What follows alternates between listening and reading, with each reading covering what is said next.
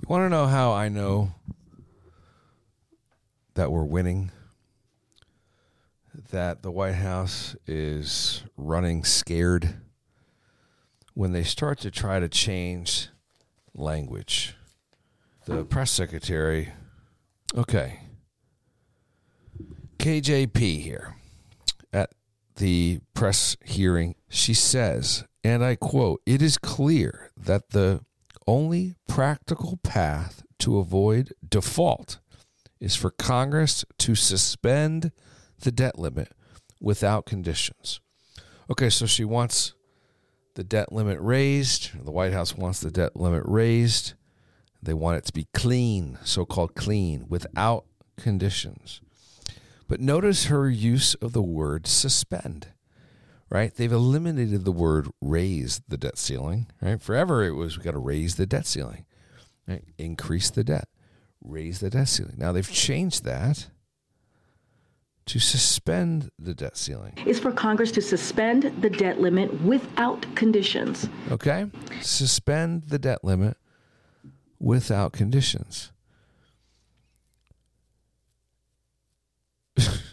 If the House were to do that, which they're not, okay, but if the House were to do it, think about what a clever little trick.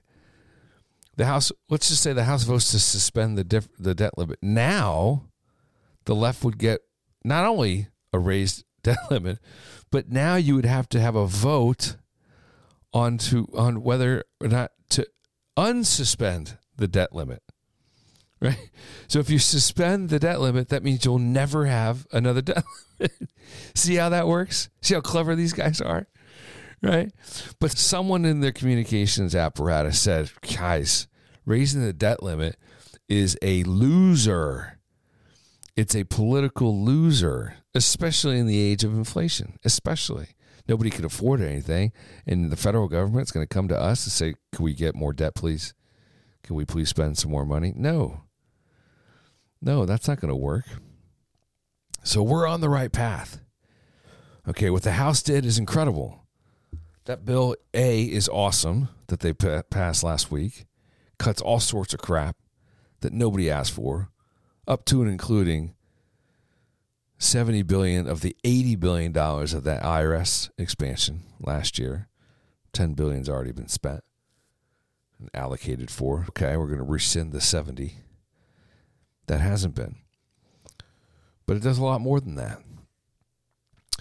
But the White House is sitting on a political loser. Its position is a loser position. And the fact that they're having to change their terminology midway through is the ultimate tell. It's the ultimate tell. Right? Does the House and the Senate and the Republicans have the will to stick this out? I think so. Somebody up there suggested to me, we got to get comfortable with being uncomfortable, which I thought was a great line. And yeah, some of these members of Congress are going to have to get comfortable with being uncomfortable. But we're going to get there. And we're going to cut some of this Biden spending, whether he likes it or not. And it's going to happen. So get excited.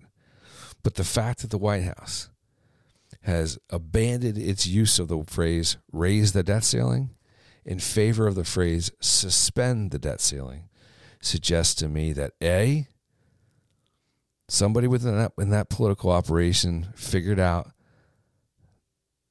that it's a loser position that they're sitting on.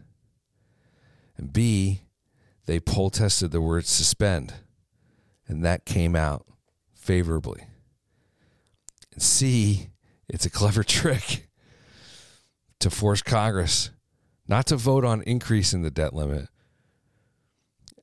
but to vote on putting a debt limit, unsuspending a debt limit increase. So having a debt limit at all. It's a clever trick, but it ain't going to work. Okay, guys, take it easy.